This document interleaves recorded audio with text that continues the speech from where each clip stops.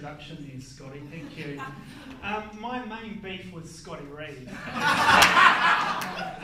For 10 years I've worked with that guy, and Scott goes and he writes this book. I wrote a book before him. My book didn't do so well. His book does really well. And then he starts a podcast, 21 Elephants. Who's heard the 21 Elephants podcast here?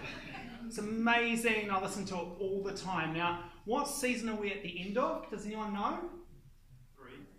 We're at the end of season 3. Now, just about every single one of my friends has been interviewed on that podcast. And, some of those friends have not done nearly as much stuff as I've done. But for some reason, I just continue to be the 22nd elephant. And so tonight I thought I could just be the elephant in the room. So here we go. Anyway, I'm a dad, so I had to have a dad joke. And there's my dad joke for the night. There you go, it's over. But no, really, it's great to be with you tonight. I do have some blueprint stories, but I'm not going to start with them, otherwise I actually won't preach my sermon. So it's probably better that we start with what we're here to discuss. And, it's pretty tough living in 2019, huh? We live as a generation understanding that by the year 2050, there'll be no more fish in the ocean. That those fish that over 1 billion people rely on as their form of protein every day will be gone at current fishing rates. We live in an environment where, despite the efforts of the Paris Accord in 2015, the temperature of our planet is rising, and she is angry at us as a species. She is upset with us taking from her and not giving back to her. And so we live in an age where our young people are taking to the streets and protesting what 100 years of capitalism that was born out of the industrial age has done to our planet. We live in an age where, despite the progressive thinking of people like you and me in the room, the actual political powers in the world are becoming more and more polarized. And through that polarization, we're seeing a new, fresh rise of nationalism. Sorry, I got told to hold the mic up, but I can be quite boomy, so if you need to put your hands in the ears, I understand. There's this new rise of nationalism, and that's where we're shutting down borders. We're actually closing our borders, where since post-World War II, the West had largely had open borders. Closer to home, we actually live in quite a depressing time in New Zealand. In the 1980s, where I grew up in Palmerston North, my street in Palmerston North, there were state houses and then there were family houses side by side. And I went to school. I just went to my local school, and there were kids from state houses and kids from just houses together at school. And no one knew the difference, really. Their standard of living was not a whole lot different to mine. Today, we have 11,500 New Zealanders on the housing register tonight that cannot be housed. We have 42,000 New Zealanders who are homeless. They're either in overcrowded situations, living in vans and cars, or sleeping rough. We live in an age where, despite the fact that we have this food bowl in New Zealand that produces some of the world's best food, we produce the food for 20 million people, and there's 4.8 million of us. Somehow, we managed to make it possible for 100,000 children to be in food insecure homes. So tonight, there's 100,000 kids who don't have food in this country. These are sobering statistics that we're living with. And you are a generation that are rising up in the midst of this. You're rising up not only to these global issues, of climate, not only to these geopolitical issues, but actually to issues at home, issues that have seen inequality grow. In your lifetime, how long you've been around, literally in that time, house ownership has become impossible for most of you in this room on your own. And that's a steady decline from New Zealand's egalitarian base. So it poses the question, what do we do about that? And this is particularly a pain point for me because I'm a change maker. And I've been a change maker for 20 years. But the problem's this, is that the change hasn't been big enough or wide enough or far enough or deep enough to make a tangible difference. Despite the best efforts I've got, all the prayers I've prayed, all the sermons I've preached, all the projects I've run, all the people I've led, despite all of that, I don't see I'm putting a dent in anything. So what do I do as a believer in Jesus? What do I do as someone who believes that Jesus is the hope of the world, despite these facts that I'm facing? And the only thing that I can come to is that understanding that if ever there was a time that we need healing and a healer, it is today. And that actually we don't need more people trying to change things. We need a God that heals things. And predominantly a way that God heals things is that he actually gets people to be healers like him. He looks for people who are willing to be healers just like he is.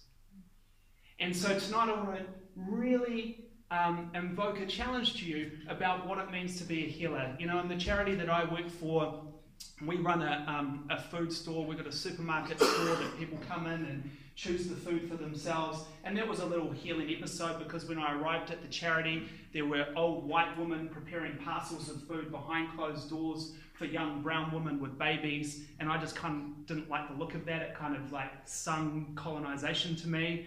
And so we decided, look, let's actually open up the doors. Let's turn this into a supermarket. Let's let the young Māori women actually run the store, and let's give it away to them and give them back their self-determination, and then let's see what happens from there. And in the midst of that, because I work for a very large faith-based organisation in New Zealand, there's policies everywhere. And so we have these three policies, these three exclusion criteria of volunteers that I couldn't have come into the store. But the problem is most of the people, recipients of the store, violated one of the three conditions that they can't become a volunteer. I thought, well, my strategy of actually inviting these people to run their own store doesn't work because I've got all this policy that I've got to follow. So in classic style, I had listened to the 21 Elephants podcast and, activists and artists. And so I decided I'd break policy. So I broke policy and allowed this lady to actually come and volunteer for us. And I'm not working in the store. I'm just shuffling the paper, and I'm walking through the campus, and she comes and finds me, and she grabs me by the shoulders, and she says, "I know what you've done. I know what you've done. I know what the policy is here. You're not meant to have me. I'm not meant to be here. I'm not allowed to be here. I know what you've done." And she bursts into tears. And she says, "Thank you for giving me a chance." That's healing. That's healing. We run this service that goes into elderly people's homes. Because in this country, when our elderly get sick and old, instead of taking care of them as families, we actually pay the DHBs through our taxes to get other people to take care of them. And so our charity, we go and we do all sorts of things for the elderly. Actually, we have 10,000 elderly clients right across New Zealand that we support every week. And of those clients, often we'll go in and we'll be doing their vacuuming, or we might be doing shopping with them, or we might be showering them, or we might be giving them medication, or we might be supporting some other kind of need for them, helping them do some rehab from an accident, or helping them with their disability.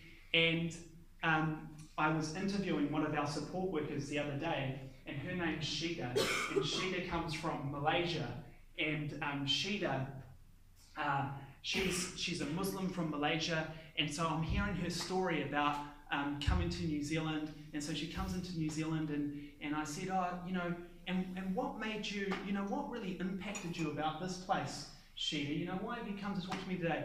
She said, well, it's an amazing thing. She said, I came and I work for you. And she says our organization's name. She says, and you guys are Christian, and Christian means Jesus. And then she's like, and I was really interested in Jesus, even though I was a Muslim woman. And she's like, so I started doing this work.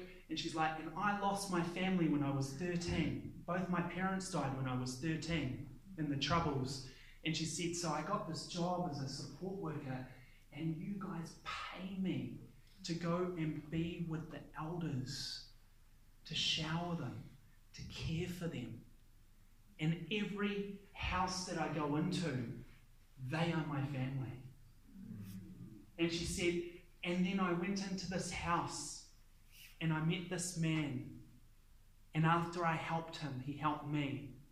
And he told me about Jesus. And he led me to faith. And she said, and I just can't get a smile off my face to do this work. And Sheeta is a healer who was healed by a person who needed her help because he was sick. We need more healers in the world. We need to look for healing. So tonight I'm going to take you into the scriptures. And we're going to look at Luke 19. And in preparation for this, has anyone heard that quote, preach Jesus, use words if you have to? Yeah. Remember that? It's like attributed to St. Francis of Assisi. Well, it turns out actually when you go back, that's actually not what St. Francis said at all. He didn't say, preach Jesus, use words if you have to. What he actually said was, it's no use walking anywhere to preach unless our walking is our preaching. It's no use walking anywhere to preach unless our walking is our preaching. And that's the essence of actually being a healer in this world. There's no use like being a Christian if you're just going to post something about, the abortion law that's been passed on Parliament on your Facebook page, but you're not picketing outside Parliament saying that you oppose it in public so everyone can see you, not just your virtual self. You see, it's this congruence of your whole being that actually has to make things come alive. And we see this personified in the life of Jesus, and I'm going to tell you a story like Sheeta's story, or like the story of the lady in our food store, just right here in the scriptures from Luke 19, and this is in the Amplified version of the Bible. I always read the Amplified because then it doesn't miss anything out. It's always good. So those of you who don't know, the Amplified is when they make sentences longer. I quite like that. It goes like this. Jesus entered Jericho and was passing through, and there was a man called Zacchaeus. He was the chief tax collector, and he was rich.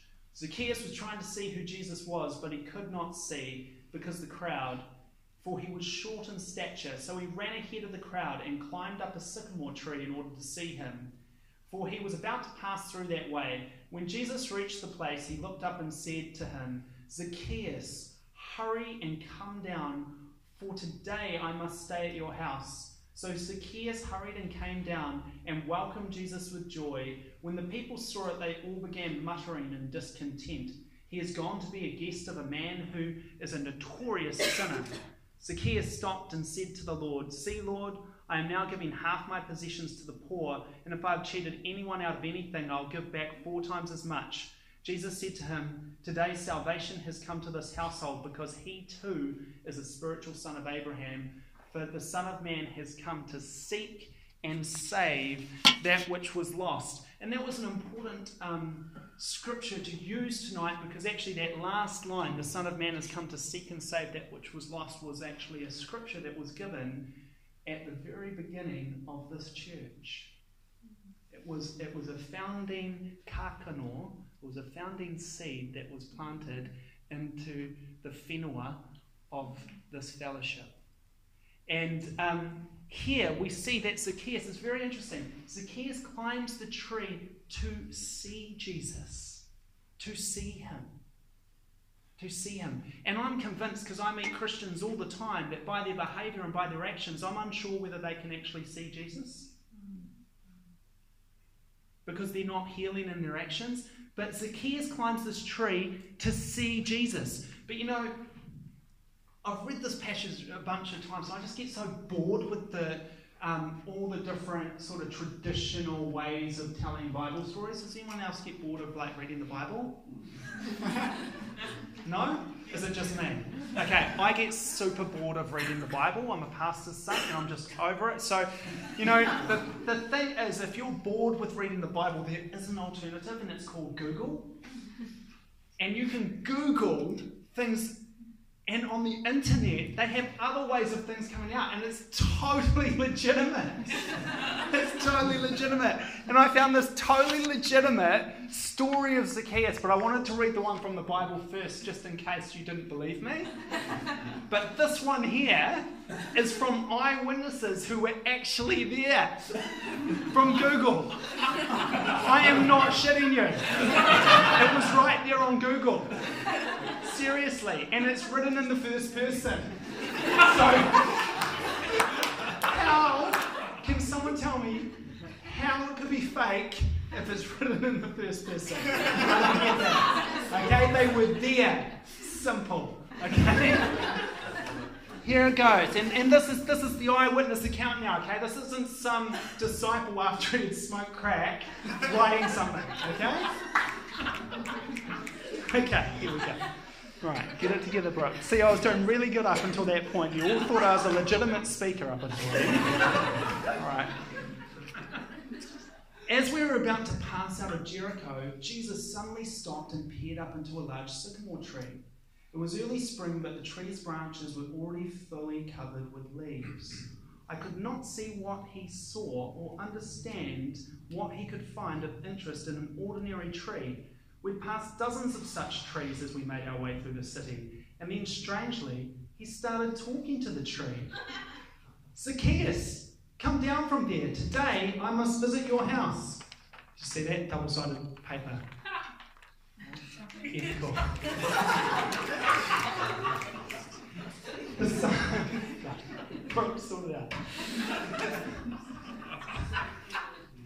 The sun was hot. The crowd pressed close to Jesus all day. He had eaten nothing since breakfast. Was he all right? Then he saw a pair of small legs, followed by an equally small body, emerge from the canopy of the tree. What appeared to be perhaps a 5-year-old boy climbed down the trunk of a tree. He landed on his feet, hitting the ground with a slight thud. However, seeing his face, I realized he was not a small boy, he was a man, and an older man at that. He could not have been more than 3 foot tall, half the height of Peter. I did not know that a grown man could be that small. See, how can this be Google Way? So much detail here. All right. Utterly confused and astonished, I blinked and glanced at Peter. Peter moved close enough to me to whisper in my ear, "Haven't you ever seen a dwarf before?" He asked. Dwarf? I never even heard the word. A dwarf is simply a small person, Peter continued in a whisper. Nobody knows why, but some people never grow to the stature of other men and women. When they're born, they are smaller than most babies, I asked in a whisper. Maybe a little smaller, but not as much. Dwarfs are rare. This man is the only second or third one I've ever seen. This is legit. The reason Zacchaeus had ascended the tree was simple. The large crowd that surrounded Jesus, he was too short to even get a glimpse of the master, so he climbed the tree to see him. He had heard of Jesus and his kingdom message earlier that day. He had learned of the master's imminent arrival in Jericho.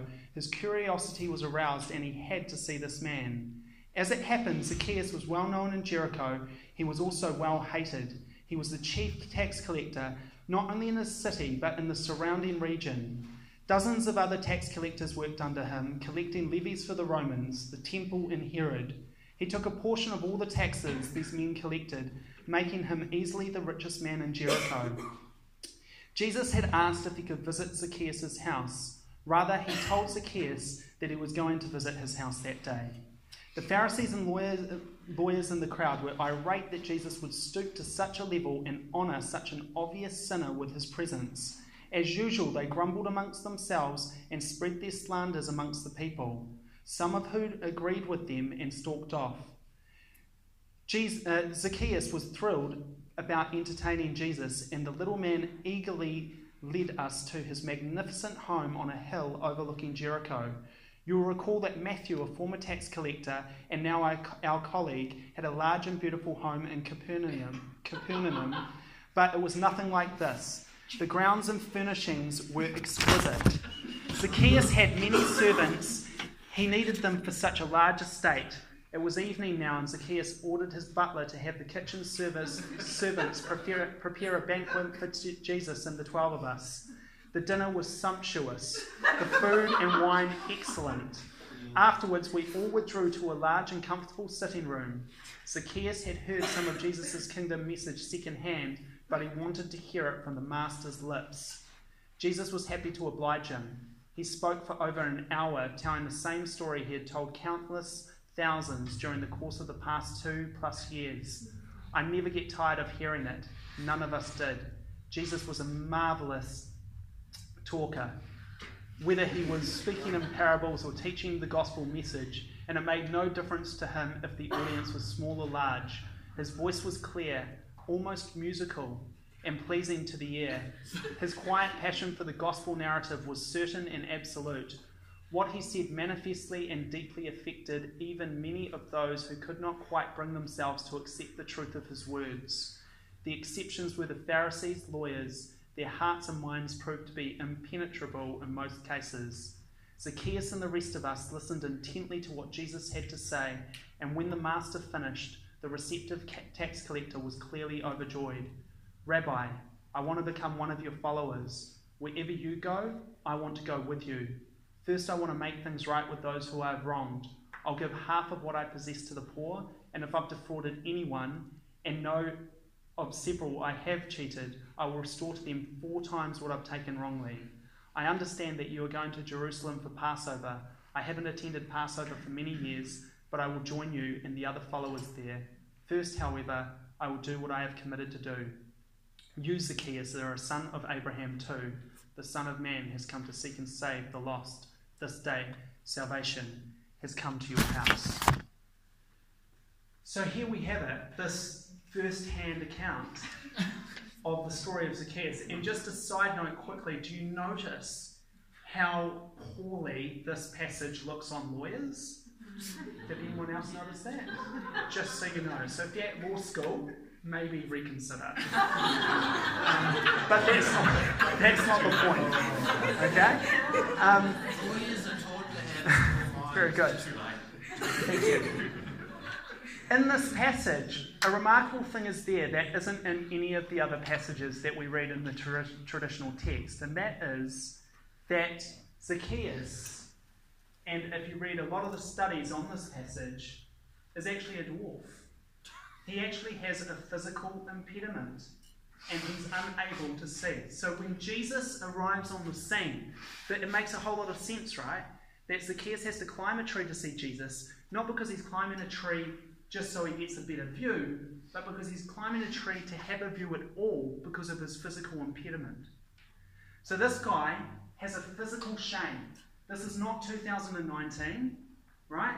This is in ancient Palestine at a time when Jesus had to heal people who had physical ailments because they were considered cursed. So Zacchaeus, before he's a chief tax collector, is considered cursed. But not only that, he's rich. And his riches are his safety, right? His riches are his mask. His riches are the thing that enable him to have standing in the community. And that's where he takes Jesus to this house, to this estate that is on the hill looking at Jericho, because that's who he is. That's his dressing. That's his identity. Because without that, he's just a condemned, cursed dwarf. But when Jesus sees him, he surprises the crowd like he does in every passage of Scripture that we see Jesus actually reaching out to have relationship. And he decides, I'm going to go have dinner with this guy. And in fact, this is the only time in the gospel where Jesus invites himself to dinner at someone's house. Quite a big call. He says, I'm coming to have dinner with you. And to do that, Jesus is now being called into question, because this is the guy that's ripping off all of the Jews. He's got all of his tax collectors out there. So Matthew the tax collector would have been one of the tax collectors who worked for Zacchaeus. But as a chief tax collector, not only would Zacchaeus receive the taxes, and actually get exploit the Jews for more than what they were due. But he had his minions out there, and he would clip the ticket on every other tax collector. So this guy is in very, very high standing in the community in terms of his wealth, but low standing in terms of his reputation. Do you get that? And then what happens is, without Jesus saying anything except talking about the marvelous way of the kingdom, without him talking to Zacchaeus' personal flaws or what's wrong with Zacchaeus, Zacchaeus is healed. He's healed so much that he can just give away his riches. And remember, this guy's a dwarf. Without his riches, who is he? He's the condemned. He's the leper. He's the equivalent of the leper. He's the equivalent of the woman at the well who's been caught in adultery. He's that equivalent. He's giving away his riches, and he's got his physical impediment there. And the thing is that he does that because he's just healed by the presence of Jesus. So it goes to reason, doesn't it? That if you've met the real Jesus, you're healed. And if you aren't healed, have you met the real Jesus? Because his healing is absolute. Now, Zacchaeus is still a dwarf. And we love this, don't we? We've got this human way of projecting onto Jesus what he ought to do for us. What his healing needs to look like. You know? God, I've got anxiety. You haven't dealt with my anxiety yet. No, I've been too busy dealing with your pride. God, I've got this condition, this chronic fatigue condition. You're not dealing with that. Yeah, I'm dealing with matters of the heart concerning your parents. God, I've got this physical ailment. I'm actually more concerned with your soul. See, Jesus is healing left, right, and centre all the time, people. Healing is breaking out everywhere all the time. And those stats and those things that I said at the beginning is a certain lens that you have if you want to read the narrative of what the media wants us to believe about where the world is at. But there's a different narrative. There's a counter-narrative to that. It's a narrative of healing. It's a narrative of a new world breaking forth in the midst of this one with Jesus at the centre of it. And that's the narrative that Zacchaeus grabs a hold of in this moment. He grabs a hold of that, and his life has changed. You know, over the last 18 months, I've befriended a very high senior government official. And when I first met this man, when I met him, his first interaction with me, he insulted me. Right? Then in his subsequent 6 interactions with me, he tore my organisation down. And I used to come out of meetings with him, and I'd be walking with a colleague, and I'd just be going, man, we can't go near that guy. And then we'd have a prayer, and we'd be like, man, we just got to stay in relationship with this guy. We don't know why. He's not, we're getting no funding from him. We have no contracts. That's what you're doing with charity game. You're friends with people because they give you money to do stuff to help the poor. That's what you basically do.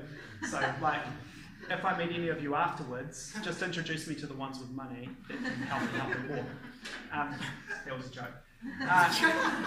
But, there was none of that. And this guy's a senior official. And anyway, a few months later, the Holy Spirit prompts me. I'm in my office. The Holy Spirit prompts me. He says, I want you to call that guy. I want you to ask him how he is. I'm like, Lord, that's the most ridiculous thing you could possibly say. I mean, this guy's a senior official of government. Like, he gets calls from the Prime Minister, not little old Brooke Turner. What am I going to do? Call him up? Ask his EA to put me through? Oh, can you put me through to, you know? He'd be like, hey man, how are you going? How are you doing? No, I was just asking. No, I haven't got any further with that work stuff you asked me to do. No, just see how you are, really. You know, I'm like, Lord, I'm not going to call him like he's my mum. You know, like, this is ridiculous. I keep getting this prompting. This prompting gets stronger and stronger and stronger. I'm like, right, all right, I'm calling him. I've got his cell phone number. There's no way he's going to answer. This guy's a senior government official. I won't get him anyway. It's going to go to voicemail. I'll just do it, and then I can be like, God, I obeyed you. To voicemail, hey, we'd like to catch up, you know? And so I call him, and he answers. I say, it's Brooke here. Hey, man, this might sound really weird, but I just felt to call you and see how you're doing. I just felt like you might have been going through a hard time or something. He says, oh, well, actually, Brooke, it's been super tough. It's been really tough. In fact, I've had a falling out with the minister. You know, I feel like my whole agenda's been rubbished. I just don't know what I'm doing. I said, hey man, well, just want to let you know that I think you're doing some good stuff, and I want to be here for you, you know, like we can talk to each other about this stuff, but you're a person, I'm a person. I just want you to know that I'm here for you if you need me. It's the end of the conversation. 7 months later, I was in a meeting with that high government official. He came up to me and he said, hey, do you remember 7 months ago, I was in a real dark place, and you called me and reached out to me. That really meant something to me, because most people that I deal with in this business, they just want things from me. But you didn't want anything. You wanted to make sure I was okay. See, healing doesn't have to be a big thing. Do you get that? It does not have to be a big thing. And actually, in the story of Zacchaeus, Jesus doesn't do a big thing. This isn't Jesus raising Lazarus from the dead, right?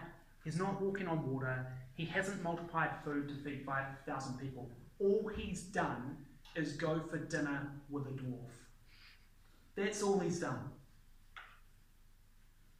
And by doing that, he makes the dwarf feel like a giant on the inside and transforms his life. And that's what healing can do. That's what healing can do. And look, to finish with, I'll tell you some blueprint stories on healing, really. I've got a little timer here that's going to go off shortly. But I want to encourage you, maybe the way that you begin to find healing in your life is by being a healer for others. Maybe instead of looking at that thing that you need, you begin looking at where that need is around you. And you know, when you begin to do that, you can begin to see healing. It doesn't mean leaving your healing behind. You know, you can still be addressing your healing. We need to do that. But we cannot be introspective. We cannot just look to ourselves. We must look to how we can be healing agents in the world. Our world, our communities depend on it. But you know, even when you get it wrong, God can do it. And you know, early days in Blueprint, we befriended a homeless guy, because that's what you do when you become a pastor. I was like, I've got to be friends with the homeless, you know. And you know, all these years later, I actually work with the homeless and realised that, you know, my efforts back then were quite lame and trite. But you know, we befriended this homeless guy anyway, and he was the only homeless guy that wanted to be befriended by us. So that's quite funny, because most actual homeless people, they're wised up to the fact that, you know, the church wants to help them, And the other thing is that most homeless people are actually believers. Like they're already Christian, they already believe in God. Like you don't need to lead a homeless person to God, they already have God. They've probably got God more than you or I. I am yet to, look, I've worked for 3 years with homeless people. I am yet to meet a homeless person who is an atheist. I'm yet to meet one. They all believe in stuff. Okay? But anyway, made friends with this homeless guy. And he was a glue sniffing homeless guy, so I thought there was extra points for that, like extra Christian points. Like not only was he homeless, he sniffed glue. People. Alright. And so he used to come to Blueprint, and anyway, sometimes he'd come high, so I was like, look, you can't come high. You cannot come to Blueprint high, alright? You've got to be sober when you come to church. So anyway, came in this one night, and we had these double key lock doors on the venue. And Scotty and I had paid some horrendous amount of money to get these like double, do you know the ones I'm talking about? They're like a double, what do you even call them, Scotty? I don't even know. A lock. Yeah, it's just a lock. Expensive lock, let's just call it that. So anyway, this one night, this guy comes in and he smears his glue through the locks because he was angry at me about something, which from time to time homeless people irrationally get angry, just like us. And so I'm pissed at him, right? I'm pissed. So I get in there and I'm like, because I know it's going to cost me like a few $100s to get these locks fixed. And so I'm talking to him and I say, hey, look, mate, I'm just done. I'm done with you tonight. Like, just go. Just leave. I'm like, so this is my point of like kicking the homeless guy out of church. So if anyone's read the Bible, it's kind of like not what you do. Like regardless of what happens, like maybe kick the rich guy out of church, not the homeless guy. Like just as a point, you know. But anyway, I was pissed at this guy, so I kick him out of church and I tell him to F off. I'm like, F off, go on.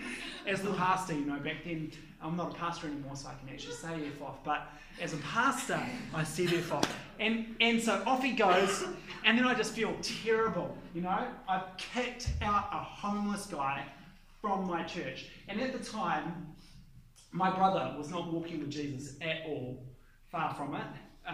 He was trying to walk in exactly the opposite direction. But on this particular night, where this homeless guy, John, walked, he actually walked up the street, and lo and behold, my brother, the pastor's brother, is walking down the street, and I hadn't paid attention, it was the middle of winter, that the homeless guy had no shoes. So my brother meets him on the street, and he had just come from basketball practice, and he sees him, he says, oh, hey John, shouldn't you be at Blueprint? He goes, oh, your brother told me to. And he's like, why haven't you got any shoes? Wouldn't they give you any shoes? He's like, nah, they wouldn't give me any shoes. So Ben pulls out his basketball shoes. He just bought a new pair of Air Jordans. And he gives him these Air Jordans, puts them on him. He says, well, listen, mate. He's like, I don't believe in any of that church stuff, but he's like, if you don't embarrass me, I'll take you to church tonight. All right? And so he takes John, gets him in his car, drives him to another church in town, and John goes to church. So, like, I kick the homeless guy out, tell him to fuck off. He leaves all upset. He meets my brother who's not walking with Jesus and is like a high-flying banker, gets a pair of shoes and gets taken to church. All in the name of Jesus. And that's the power of healing. Like,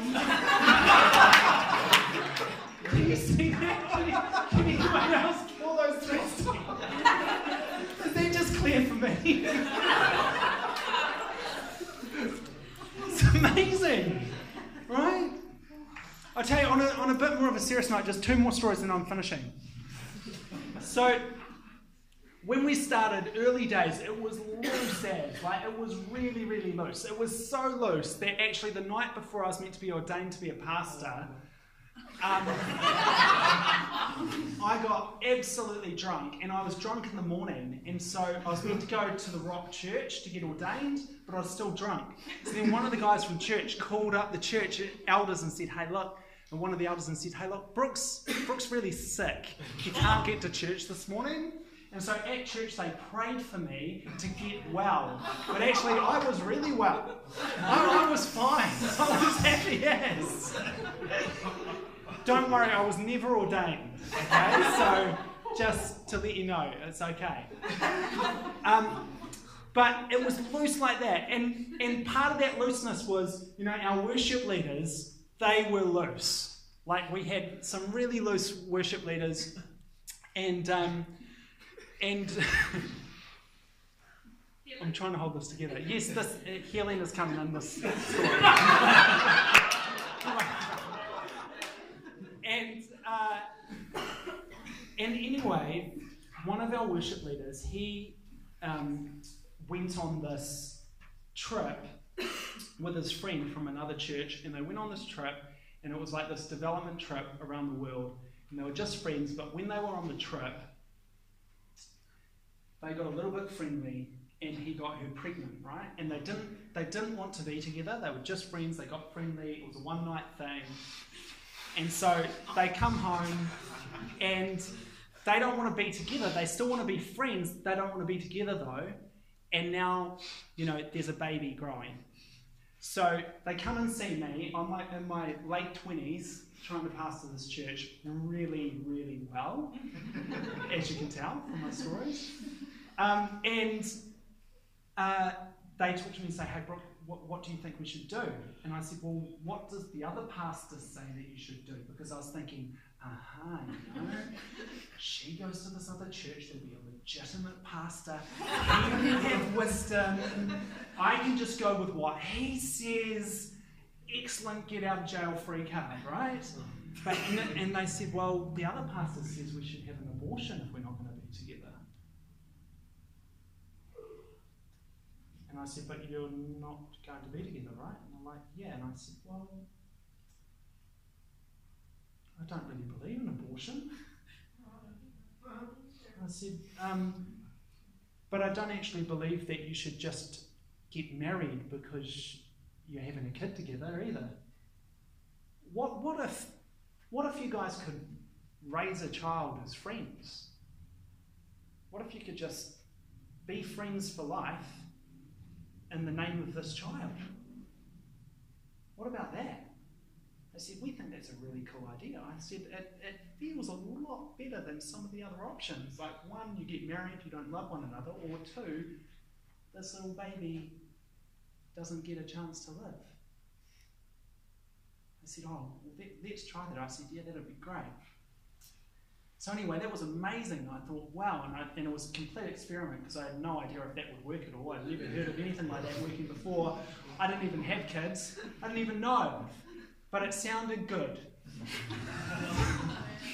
And then a couple of days later, I had a coffee with the guy, and he says, hey, Brooke, there's just one thing I've been praying, and I really feel like I need to get up the front of Blueprint, and I need to confess to what I've done. And I said, mate, that is batshit crazy. All right, like I know Blueprint's like meant to be this progressive church. There's no way I'm letting you get up the front and admit to what you did, because there will be people in that audience who will judge you forever for that. You're a worship leader, I've seen this go bad, I'm a pastor's son, I know how that goes, don't do it. He's like, Brooke, I really feel the conviction of the Holy Spirit, I've got to get up in front of Blueprint and I've got to tell them what I've done. How can I be up there as a worship leader and not actually get up and tell them what I've done? And I'm like, well, it's just kind of like how other worship leaders. Not as bad, but but no, he wanted to do this. So anyway, we come to this Sunday and he's going to get up the front and talk, right? And I'm just absolutely I'm just like, oh my God, like, Lord, if you are real, like, I'm the pastor praying that, Lord, if you are real, please let all judgment go to the other churches tonight. Let none of it be here. Please, Lord, please. So he gets up the front. He tells a story about what's happened. And at the end, he starts crying. And before I can do anything, half of the congregation comes forward and just hug him. And they just love on him. And they just start praying for him. And The power of healing in that moment was so beautiful. 10 years later, I met that guy in a cafe, and he shows me a picture of his son. He shows me a picture of his friend, and they've continued to raise this child together as friends. And he calls that moment in this church the most profound spiritual moment he's ever had in his life. Isn't that amazing? I think that one is linked to healing.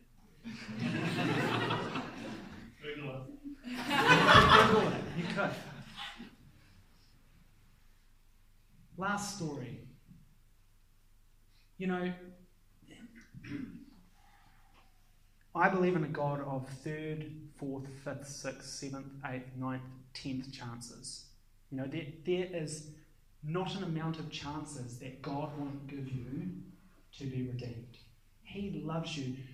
Think about the worst thing that's going on in your life right now, or the worst thing that ever has happened. God loved you in that place. He loved you in that place. So of course he loves you in this moment. And you know, we early days when we started, we saw a whole bunch of different people from a whole bunch of different backgrounds come to faith and come to Blueprint. And one of them came to faith out of the porn star industry. And you know, she had been in the porn industry, and when she came to faith, she had a radical faith experience, and then she had a real gift to speak. And she'd get up the front and she'd speak at Blueprint, she'd speak at other churches around Wellington, and you know, there were Christian media people that wanted to do documentaries on her, and she had this incredible testimony. And she would speak about how to see people set free from the power of pornography. It was really, really powerful stuff. And anyway, as she went on in her ministry, I saw a whole bunch of potential for her, and Katie and I tried to mentor her in that. And then she ended up getting in a relationship with this guy from another church, and he was a aspiring motorcar race car driver in New Zealand. He's one of the top race car drivers in New Zealand, and so they became sort of like the mini Christian celebrity couple in Wellington. Like, yeah, it was like a thing. And anyway, they went through this whole process, got married. She decided to go to that church, and you know, we were fine with that. That was cool. And then their relationship just disintegrated. Absolutely disintegrated, and she completely fell out of that relationship, out of her relationship with God, and she ran away, and she fell back into the porn industry. And I remember I was walking down Willis Street one day, and I just felt like the Holy Spirit say to me, you know, I want you to send her a letter. And I was like, I don't even know where she lives. Like, this is ridiculous. Like, we've got email for a start, but a letter, but I don't know where to send the letter. And then as I'm walking through the crowd, one of her friends walks through the crowd towards me, and I'm like, this is just ridiculous. So I stop her friend and say, hey, do you know where so-and-so is? And she's like, yeah, she's here. And I'm like, can you write down her address for me? I'd like to send her a letter. And she's like, yep. And so she writes down her address. And so then I've got her address, and I'm like, what do I even say in the letter? Like, God's like, write a letter to her. I'm like, what do I say? So I'm like praying what to say, and you know, it didn't just come to me. And I keep praying, and then I felt like God gave me what to say. So I wrote her this letter, and this letter goes something like this. And we'll call her Sarah, okay? It says, Dear Sarah, you are one of the most incredible women I have ever known. You have such a gift on your life, and God is in your life.